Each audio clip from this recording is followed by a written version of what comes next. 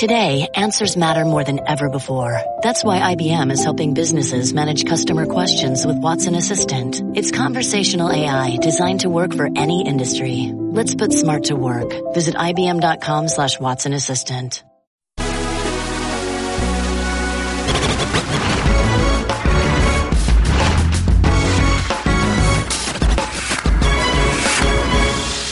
How tempting was it for you to just complete the circle and go back? It was very tempting because of what we did. Let's do it 60 minutes. Well, you were supposed to be here, Mr. Roll Your Ankle. We're doing 60 minutes. You're out here for an hour and a half. You got no makeup. No, I ain't got no makeup. That's the light. That's the light. You can't see. You got no makeup. You ain't that light. He said you ain't that light. That's right. Reunited and it feels so good. What's good? Welcome to the best 60 minutes of your day.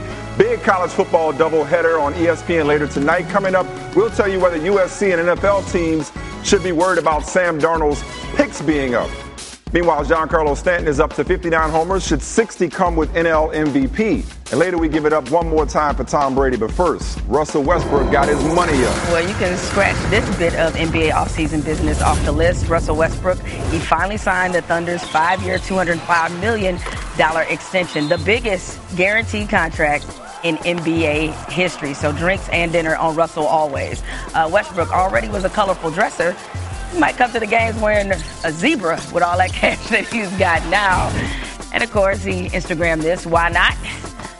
Not sure if that was why not the Thunder or why not win a championship. Who knows? Anyway, his new deal starts in the 2018-19 season. But as far as the OKC faithful are concerned, Russ is a made man. It's just after 3 o'clock on Friday, September 29th. You may remember we had a Russell Westbrook day last year. Now that he signed a new contract, I proclaim that every day is Russell Westbrook Day. Don't worry about it. You don't have to say it. Say what? That I was right. I mean, just kind of goes without saying. Right about what? Right about Russ it was a matter of time before he signed his contract. And you and other people think y'all have this man figured out, thinking that he's Hollywood because he's got eclectic and eccentric fashion sense. There is nothing on tape that says I said he was definitely going to L.A. I was here when you said it. You were sitting up here talking about Magic Johnson and back to L.A. and he and Paul George. I said the Lakers were an attractive option and that Russ would probably keep it. I wouldn't blame him for keeping his options open. How many times I got to tell you it's management and money and not market? Why would you? Sam Presti. It had nothing to do with the market. What an offseason. This man turned Oladipo, Sabonis, and Enes Kanter into Carmelo Anthony and Paul George. We'll so why would you not trust your prime with Sam Presti? We'll get to that. Well, he'll figure out a way to build a contender around him. It wasn't a matter of not trusting him. What I said was the reason why I put the Lakers in the conversation had nothing to do with the fact that it was L.A. and how Russell loves fashion. It was nothing superficial. It's that the Lakers are an attractive option given where they are basketball-wise. Which is where? That's where you think they are. Jamel, I keep telling you how it is, and you want to tell me how it could be. Oklahoma City, Sam Presti is proven when it comes to building a contender. L.A. might be on the come-up. We think they are, but so this buzz doesn't necessarily mean that you have a body of work to go with it. Well, and who knows? There's always somebody who emerges out of nowhere. All I was saying was I wouldn't blame Russell Westbrook, despite the fact that he's now seen as the good kid who stayed. I wasn't saying that Oklahoma City wasn't his best option. I wasn't even saying they weren't an option. All I said was I wouldn't blame him if he looked around because there's a lot of attractive options out there besides Oklahoma City. But I tell you what, your boy ain't slick. You know whose birthday is today? It's Kevin Durant. Okay. So he just so happened to sign his contract.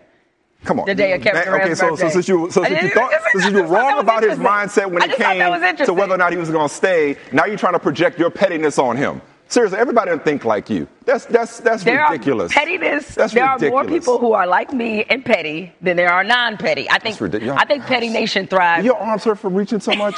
Not reaching. All right, he could have signed this at any time, but he just so happened to pick Kevin Durant's birthday. That's a cute storyline. So let me get this straight.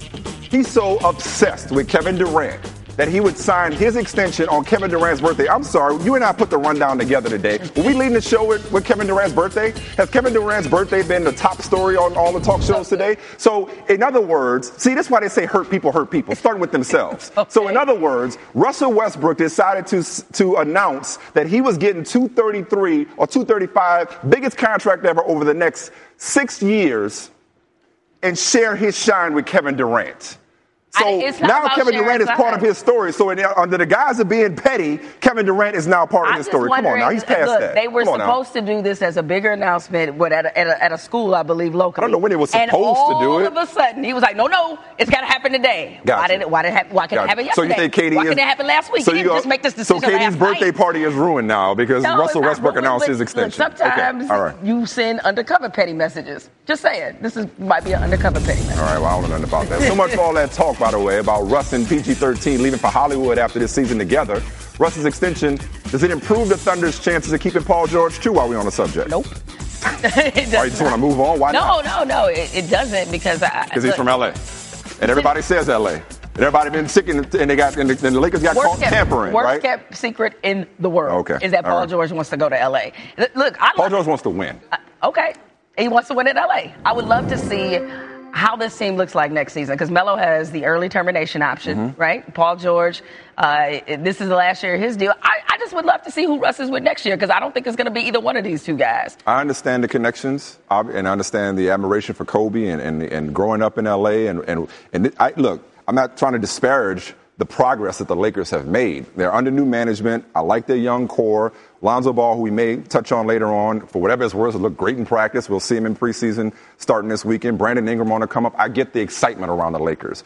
But when you're in your prime, you don't have time to say, you know what, it's always been a dream of mine to play for the Lakers. I want to restore them to glory because by the time they get to a point where they can contend with the Warriors and the rest of the Western Conference, you may be old and past said prime. So if Paul George is really serious about winning right now, yeah, it may be ideal and a perfect story for him to win in L.A., but if you got the MVP there, you got Steven Adams there, you have a general manager that is proven capable of putting contenders around his stars who probably would have a title, talking about Sam Presti, to his name if not for some injuries and a premature trade of James Harden, if you want to go back that far. But even since then, a lot of bad luck along the way. When you have that and you're Paul George, it's not as simple as, I want to go to L.A. I really want to be in Hollywood. Because you can go to Hollywood and in this Western Conference, finish at the bottom or miss the playoffs altogether. So no, it's not a lock he's going to L.A. He might stay with Russell Westbrook. You're forgetting about the big joker. What's that? LeBron James. Don't act like you play spades. You play spades well. Oh, I know you're not talking. You probably played the big joker early. You were part of the team in which we lost. So, look. Yeah, because you underbid. So what LeBron James got to do with it? If he go to L.A.? Anyway, so if LeBron goes to L.A., so you mean to tell me that that's not a fact? It's possible. Mm-hmm. Anything's possible. But you still assuming that LeBron's going to L.A. You kind of 2 or 3 steps ahead of yourself right now.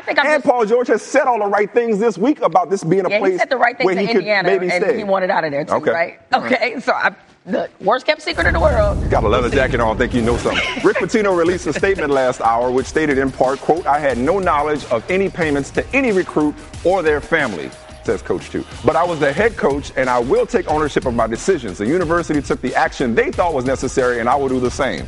Well then.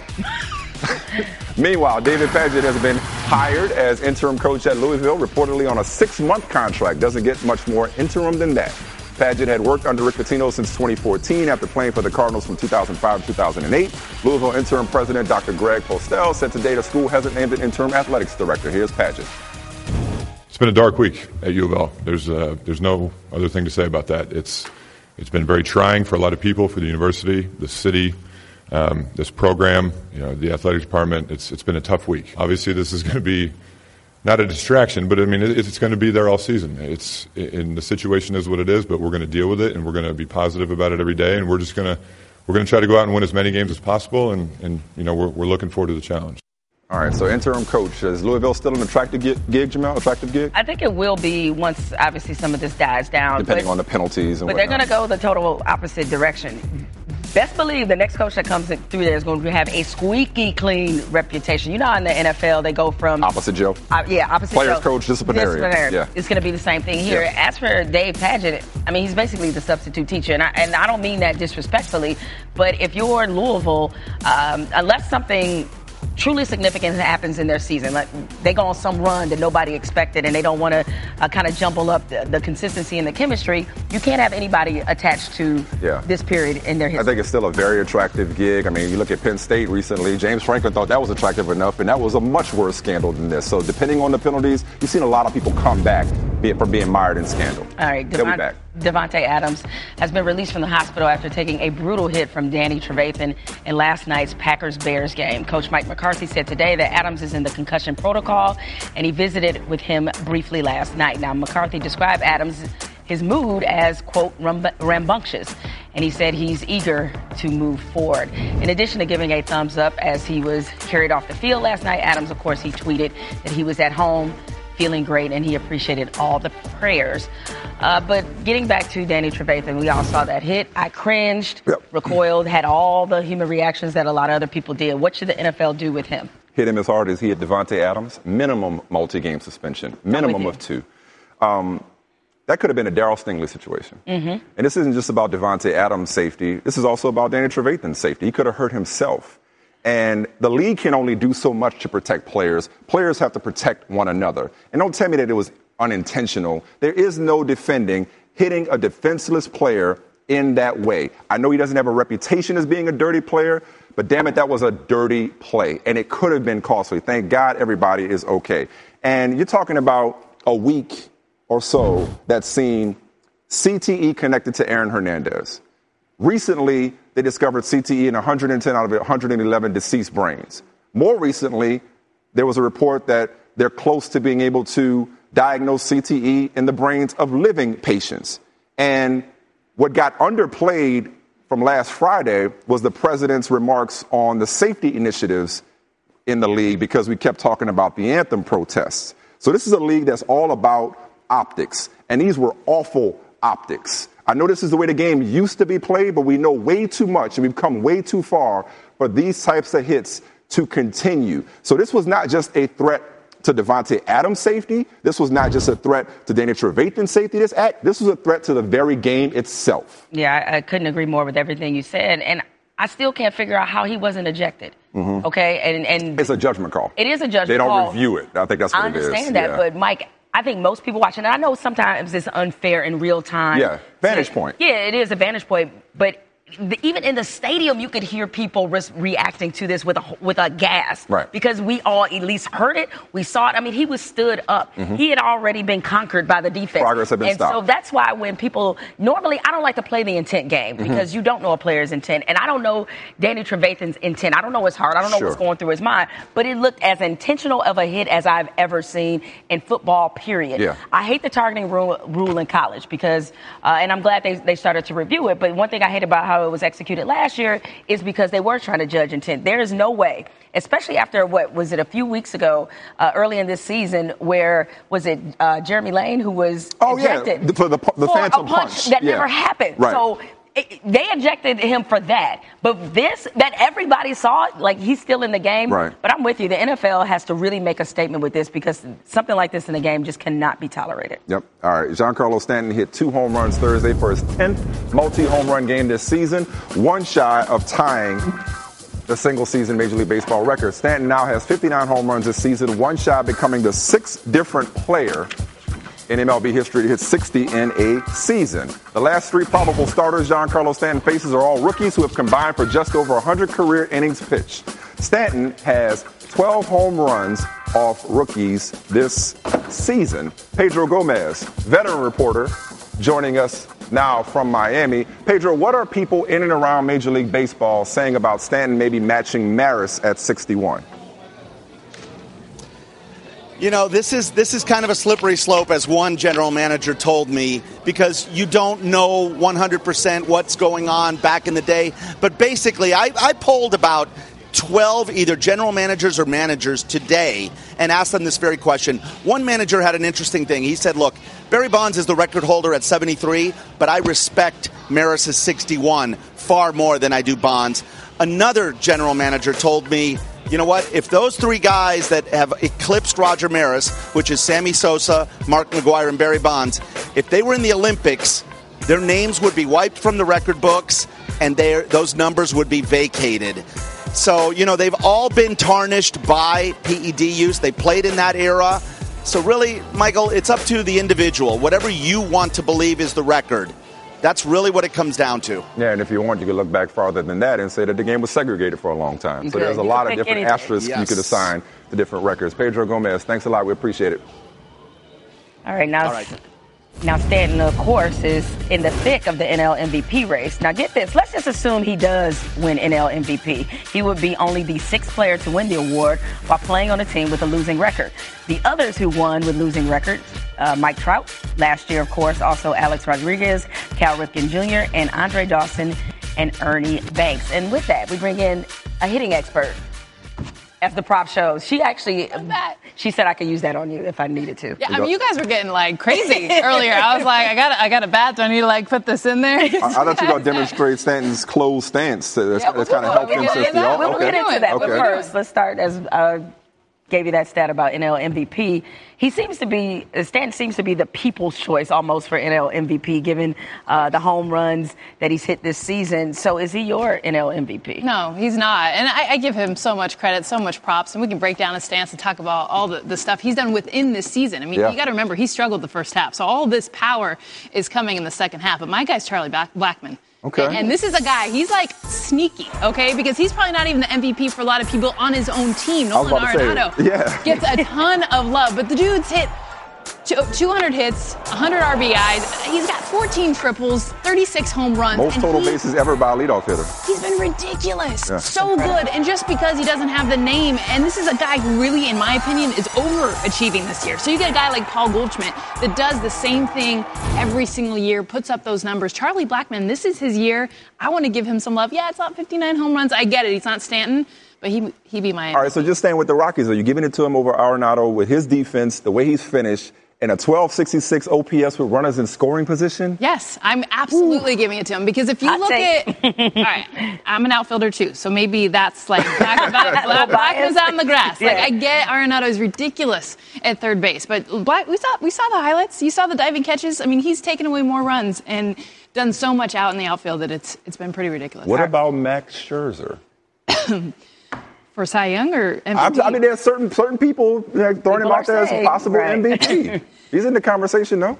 He's in the conversation. I know it's hard to give it to a pitcher, obviously, but people have brought him up. Yeah. No, You're not willing to be one of those people. She's like, okay, that's nice. That's nice. Position everyday player. I got you. No, I know that's always a debate, as you mentioned, about whether or not pitchers are deserving this award, especially because they have their own award. I don't see anything with it. But not that I matter in this conversation, but he wouldn't be in my conversation. Sure. Plus, he's not even a shoo-in for the Cy Young. I mean, you got Clayton Kershaw up against him. Mm-hmm. There's so many good pitchers in the National League. So, all right. Well, I don't know if you can actually give us a little hitting clinic. I brought the bat just because I don't know what we're going to. I mean, last time Michael and I were on, we were getting into it. We were ready to fight. So I'm like, I got to bring props. We got to All right. So this time she brought some artillery with us. So something to check out about this game. Very interesting. 14th ranked Miami and Duke have one of the more, as I said, interesting matchups of the week. Vegas has Miami favorites by 6.5, but FPI actually gives Duke a 55% chance to win.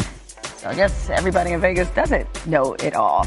To break this down and really to make a pick, given what I just said, Jesse Palmer, who do you like? So I like Miami in this game, guys. I don't think anyone expected Duke to start the season 4-0. They beat 3 Power 5 conference teams on the road, but to me, Miami has so much NFL talent defensively in their front seven. You look, they've got some athletes who beat one-on-one. They can penetrate, get in the backfield. They stunt, they twist. They've got speed. Chad Thomas coming off the edge. R.J. McIntosh inside. They've got 3 linebackers that can go sideline to sideline. 3 true sophomores, by the way. I think that speed and overall athleticism slows down the rushing attack of Duke, which has looked really good early this year. And Duke's got a quarterback in Daniel Jones. He's 6'5", 215, but can run. A lot of zone read plays. They're able to hurt other defenses on. I think that front seven, easily the best front seven they've seen this year. I think Miami's going to get the win. All right, let's move on to the other game. USC quarterback Sam Darnold, he's got 7 interceptions through 4 games. That's tied for 3rd most in FBS heading into tonight's matchup against Washington State's 12th-ranked defense. More bad news for Darnold and the Trojans. They'll be without left tackle Toa Lobendan, number 2 wide receiver Stephen Mitchell Jr., and defensive linebacker That's redundant. Porter Gustin. Anyway. That's a tough read with Lobadan, too. There's no good call right there. Anyway, Darnold, who is easy to forget has only made 14 starts, is seeing fewer blitzes this season and has had some bad luck with tips and drops, and he admits that he has been impatient at times. So let's answer this question from Joel's article on ESPN.com. Should USC be worried about Sam Darnold heading into tonight's matchup against Mike Leach's defense? I don't think they should. And here's the thing. To me, Sam Darnold is still playing like the first pick of next year's NFL draft. 7 picks, not good. Right. And that's well documented. But I think Sam Darnold has so much on his plate running a pro-style offense in the college game. Think about this. In the modern era of college football, with all the spread offenses and up-tempo, no one's really throwing the ball deep down the field. Quarterbacks are looking to the sideline to get the play from the coach. More and more coaches, I think, around the country are taking control away from quarterbacks to limit the mistakes. Sam Darnold's got everything on his plate. He's changing protections at the line of scrimmage. He's got full field reads. He's going through progressions. And by the way, USC has still won 13 games in a row. He's still making big-time plays. The interceptions are going to have to stop. And that's something certainly NFL pundits and GMs and coaches will continue to microanalyze as we move along. But to me, Sam Darnold's still playing at an extremely high level. He's going to have to limit that tonight against a tough Washington State defense on the road, but I still think he's playing lights out. So 7 interceptions this year, 9 last year, but he's had 64 passes in the red zone in his college career, 28 touchdowns, and 1 pick. And I remember a guy that won MVP last year, I think his name was Matt Ryan, had 19 his senior year at BC. Remember what a big deal that was? He started picks at BC. Yeah, you can win games if you play well in the red zone. It usually helps. And I think Darnold has probably had about 3 or 4 throws this season where that have left me clutching my imaginary pearl. So there's that part about it. I want to ask you about the other huge game of the weekend, Clemson, Virginia Tech.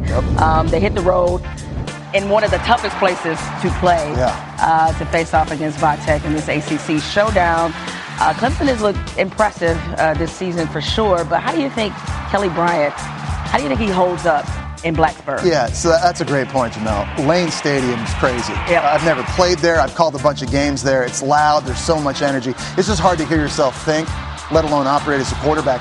I think Kelly Bryant, for the most part, looked really good through 4 games this year. I think this is going to be a feast or famine game for Kelly Bryant. I think Bud Foster, the D coordinator for Virginia Tech, is one of the best in the country. His defenses are always athletic. They're always aggressive, but they're really exotic. They've got some crazy coverage looks, some crazy blitz packages that can confuse quarterbacks. I think there's going to be times in this game where Kelly Bryant, in a zone read, is going to be one-on-one with a safety. If he can make that guy miss, it's going to be a house call. There's going to be times there's going to be awkward coverages, but if he can find the one-on-one matchup in man coverage, it could be a touchdown. Again, Bud Foster, I think he's been coaching defense for the Hokies for like 30 years.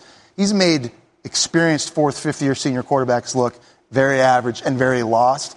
I think Kelly Bryant's going to do okay, and I think because of Clemson's defense, I think they're going to get the win. It's going to be interesting to see what his counterpart, the freshman Jackson, does against that Clemson defense. Unbelievable. Sounds like you're picking Virginia Tech. I'm going Clemson. Really? Clemson on the road, because of that defense, that D line, and I think watching them struggle early against Boston College last week. Clemson's receivers, they got beat up, couldn't get open, they got pushed around in the perimeter in the blocking game. I think Kelly Bryant's receivers will play better with the ball and without the ball. Now that'll be a big key in this game. All right, Jesse, appreciate you, man. Something to check out about this game. Very interesting. 14th ranked Miami and Duke have one of the more, as I said, interesting matchups of the week. Vegas has Miami favorites by 6.5, but FPI actually gives Duke a 55% chance to win. So I guess everybody in Vegas doesn't know it all.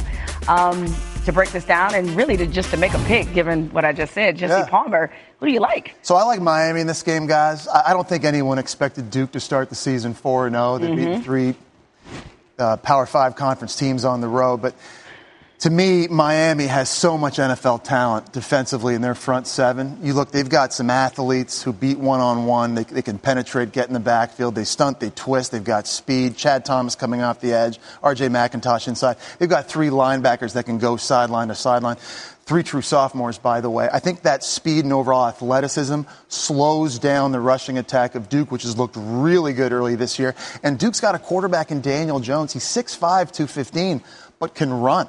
A lot of zone read plays they're able to hurt other defenses on. I think that front 7, easily the best front 7 they've seen this year. I think Miami's going to get the win. All right, let's move on to the other game. USC quarterback Sam Darnold, he's got 7 interceptions through 4 games. That's tied for 3rd most in FBS heading into tonight's matchup against Washington State's 12th-ranked defense. More bad news for Darnold and the Trojans. They'll be without left tackle Toa Lobendon, number 2 wide receiver Stephen Mitchell Jr., and defensive linebacker, that's redundant, Porter Gustin. Anyway. That's a tough read with Toa Lobendon, too. There's no call right there. Anyway, Darnold, who is easy to forget has only made 14 starts, is seeing fewer blitzes this season and has had some bad luck with tips and drops, and he admits that he has been impatient at times. So let's answer this question from Joel's article on ESPN.com. Should USC be worried about Sam Darnold heading into tonight's matchup against Mike Leach's defense? I don't think they should. And here's the thing. To me, Sam Darnold is still playing like the first pick of next year's NFL draft. 7 picks, not good. Right. And that's well documented. But I think Sam Darnold has so much on his plate running a pro-style offense in the college game. Think about this. In the modern era of college football, with all the spread offenses and up-tempo, no one's really throwing the ball deep down the field. Quarterbacks are looking to the sideline to get the play from the coach. More and more coaches, I think, around the country are taking control away from quarterbacks to limit the mistakes. Sam Darnold's got everything on his plate. He's changing protections at the line of scrimmage. He's got full field reads. He's going through progressions. And by the way, USC has still won 13 games in a row. He's still making big-time plays. The interceptions are going to have to stop. And that's something certainly NFL pundits and GMs and coaches will continue to microanalyze as we move along. But to me, Sam Darnold's still playing at an extremely high level. He's going to have to limit that tonight against a tough Washington State defense on the road, but I still think he's playing lights out. So 7 interceptions this year, 9 last year, but he's had 64 passes in the red zone in his college career, 28 touchdowns, and 1 pick. That's and I remember a guy that won MVP last year, I think his name was Matt Ryan, had 19 his senior year at BC. Remember what a big deal that was? He started picks at BC. Yeah, you can win games if you play well in the red zone. Yeah, it usually helps. And I think Darnold has probably had about 3 or 4 throws this season where that have left me clutching my imaginary pearl. So there's that part about it. I want to ask you about the other huge game of the weekend, Clemson, Virginia Tech. They hit the road in one of the toughest places to play to face off against Tech in this ACC showdown. Clemson has looked impressive this season for sure, but how do you think Kelly Bryant, how do you think he holds up in Blacksburg? Yeah, so that's a great point, Jemele. Lane Stadium is crazy. I've never played there. I've called a bunch of games there. It's loud. There's so much energy. It's just hard to hear yourself think, let alone operate as a quarterback. I think Kelly Bryant, for the most part, looked really good through 4 games this year. I think this is going to be a feast or famine game for Kelly Bryant. I think Bud Foster, the D coordinator for Virginia Tech, is one of the best in the country. His defense is always athletic. They're always aggressive, but they're really exotic. They've got some crazy coverage looks, some crazy blitz packages that can confuse quarterbacks. I think there's going to be times in this game where Kelly Bryant, in a zone read, is going to be one-on-one with a safety. If he can make that guy miss, it's going to be a house call. There's going to be times there's going to be awkward coverages, but if he can find the one-on-one matchup in man coverage, it could be a touchdown. Again, Bud Foster, I think he's been coaching defense for the Hokies for like 30 years. He's made experienced 4th, 5th-year senior quarterbacks look very average and very lost. I think Kelly Bryant's going to do okay, and I think because of Clemson's defense, I think they're going to get the win. It's going to be interesting to see what his counterpart, the freshman Jackson, does against that Clemson defense. Unbelievable. Sounds like you're picking Virginia Tech. I'm going Clemson. Really? Clemson on the road, because of that defense, that D line, and I think watching them struggle early against Boston College last week, Clemson's receivers, they got beat up, couldn't get open, they got pushed around in the perimeter in the blocking game. I think Kelly Bryant's receivers will play better with the ball and without the ball.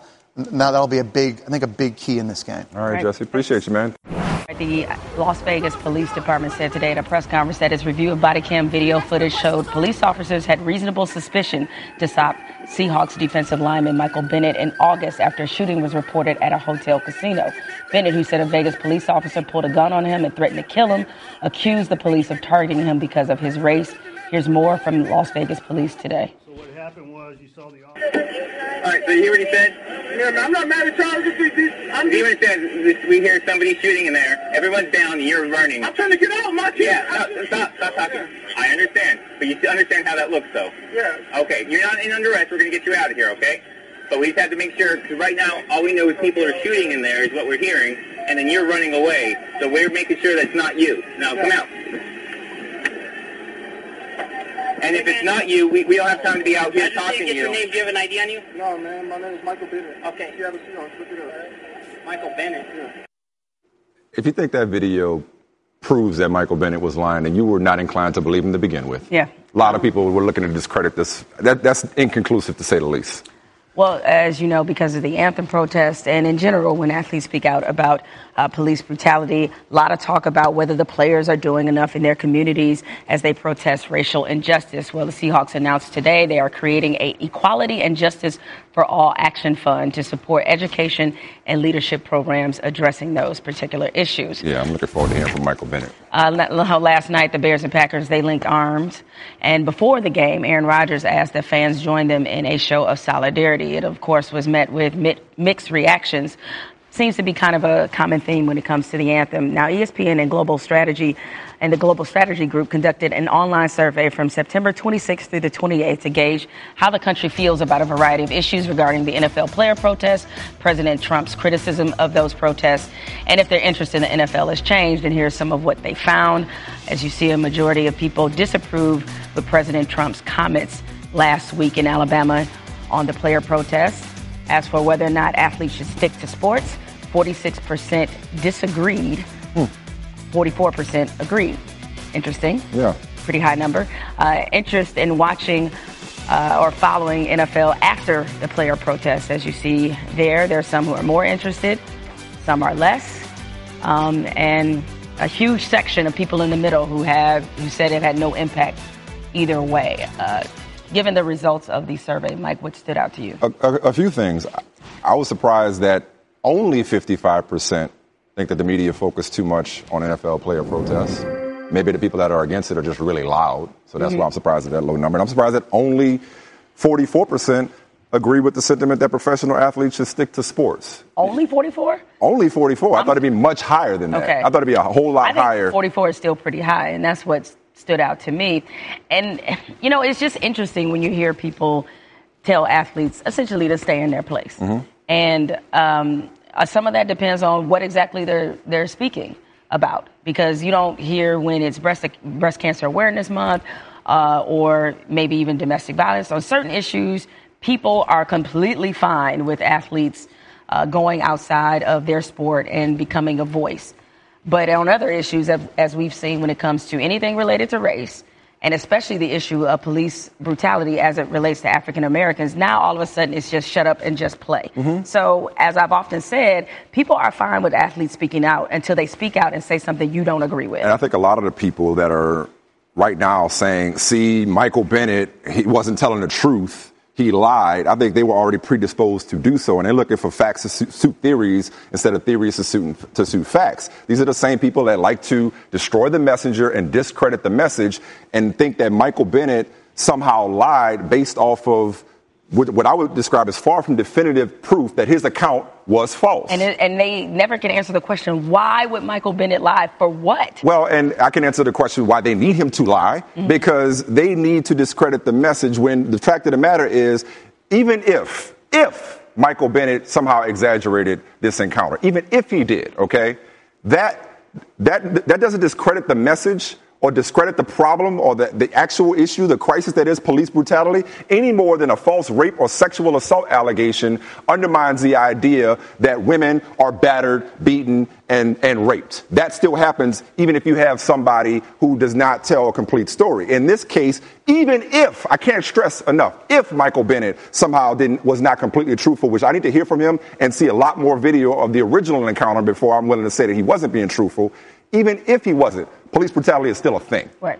And much has been discussed before. The police people will often say, well, the police, they go into these situations fearing for their life. With all due respect, I'm sorry, go ahead, finish the point. No, I was going to say, Michael Bennett, in that instance, why is he not allowed to feel the same amount of fear? Yeah, exactly. I've said the same thing. But did anybody expect anything else? Any other presentation with all due respect? They weren't going to come out and say, you know what, you're right, you got us for profiling. For me, the most important college football game this weekend isn't Clemson versus Virginia Tech or tonight's USC-Washington State game. It's Saturday's Arizona State-Stanford game. It has nothing to do with the game itself because, after all, these are a pair of unranked 500 teams. This is an important game because it's the first ever Set the Expectation game. Now, Set the Expectation is a campaign that raises awareness about sexual assault and domestic violence. Stanford and Arizona State will wear teal and purple ribbons on their helmets to show their involvement and support. The founder of the campaign is Brenda Tracy, who was gang raped by 4 men, including 2 football players at Oregon State in 1999. Now, I'm the daughter of a rape survivor, and by the grace of God, I escaped an attempted rape. And I get frustrated with sexual assault conversations because most of them center on telling women how not to get raped. Tracy started speaking to football programs across the country because, to paraphrase her, far too many people viewed rape and sexual assault as crimes that happen in the abstract. Most of the young men she encounters have never spoken with a sexual assault survivor. Some have even cried after listening to her. She asked the players she talks to for a pledge to stand up against sexism and violence against women and to only practice consensual sex. She wants their commitment to respecting women, not their sympathy. Picture it. Foxborough Stadium, Patriots locker room, summer 2000. A rookie 4th-string QB and a young reporter, yours truly, both in his early 20s, making small talk while everyone else gets a word in with the starting QB with the big contract. Who knew one of those kids will go on to overcome controversy and rotating supporting cast members to probably going down as the greatest to ever do it? And guess what? Tom Brady turned out pretty all right, too. With the win Sunday against the Panthers, Brady will tie Brett Favre and Peyton Manning for most regular season wins by a starting quarterback. Brady already has the most wins, including playoffs, with 210. And at 40, he's won the last 2 AFC Offensive Player of the Week awards while compensating for a defense that has allowed a league-high 95 points. You see why I kept telling y'all not to bet against Brady in his battle with unbeaten Father Time? Wasn't too long ago that it was popular to give Manning the title of best regular season quarterback ever. But Brady basically has unified the belts after Super Bowl 51, if not before. GOAT, QB do you start a team with, QB you want to have with one game to win or with the game on the line, all Brady. Is he the best to ever spin the ball? Probably not, but I know the ball gets where it has to on time. How much time have we wasted, speculating about his time with the Patriots coming to an end or whether he's past his prime? Yet here he is passing for 364 a game. Hasn't missed the playoffs since 02, not counting the season he missed. Think about it.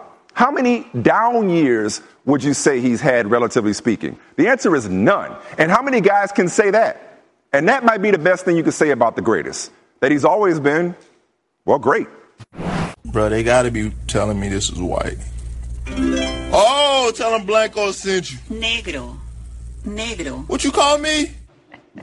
Snapchat king right there. So we've all been infatuated with the banana boat. D-Wade, he told Rachel Nichols, basically not so much. Here's what he had to say.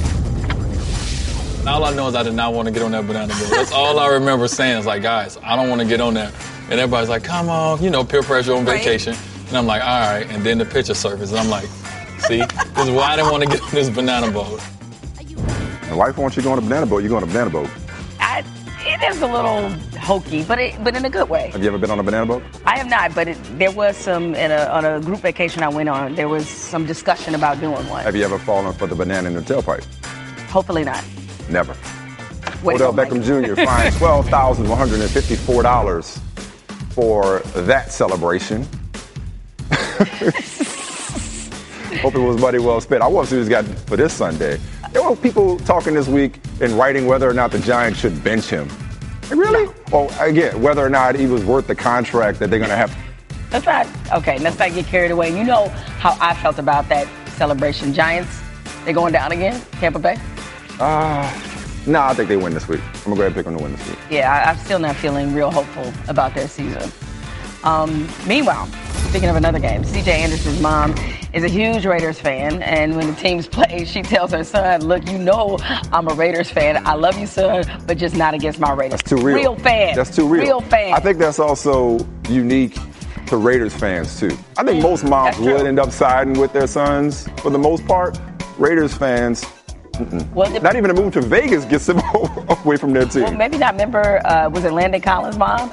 She was never giving up. LSU? Oh, I remember that. That's right. Yeah. Okay. Yeah. LSU fans. When he declared, when he committed. That's right. Falcons defensive end Takk McKinley got his first NFL sack against the Lions, but he lost a dread, which was found on the field after the game and is now being sold on eBay. Who buys this? I don't know, and I don't even think the purpose is to actually sell it or get money for it. I think it's just to put it on eBay so that we put it on television. Okay, so it's all part of a master plan to get more attention or to get attention. I can't see the pictures. Is it proof that it's his dread? It could be anybody's dread. The DNA evidence? Well, granted, a lot of players do have dreads now, so I think he said he wanted to buy it back, too.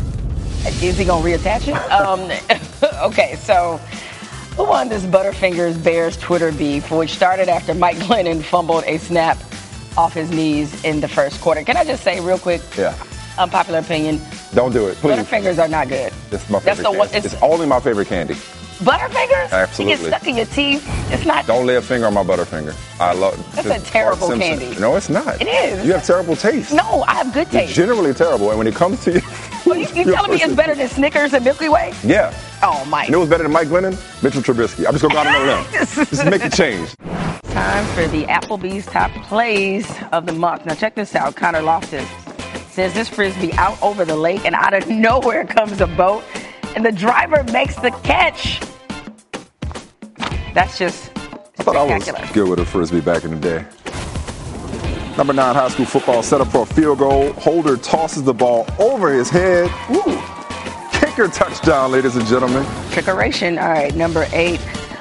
This shot is a little heavy. All right, over the river. Goes off the hole, down a rock, bouncing around on the green, and rolls in. Number 7, Middlebury Soccer. Watch this, from 30 yards out. It's called upper 90 right there. It's called going upper 90. All right, here's number 6. Tyler Hopkins set for a field goal. His initial attempt is blocked, but the ball bounces right in front of him, and he attempts the second field goal. I think they said that shouldn't have counted, if I'm not mistaken. I've never seen that ever in football. Texas Lutheran football right there. All right, Centennial High School football. This is Lance Frost making a catch with his ankles? I guess that's what that was. Yeah. Okay. All right. Good little, ankle. I saw it. Looks good to me. He had control. Refs got it right, but I'll replay. All right. The attack by Wilkes is batted to the back of the court. Freshman Monica Lopez saves it with one arm and sends it back over.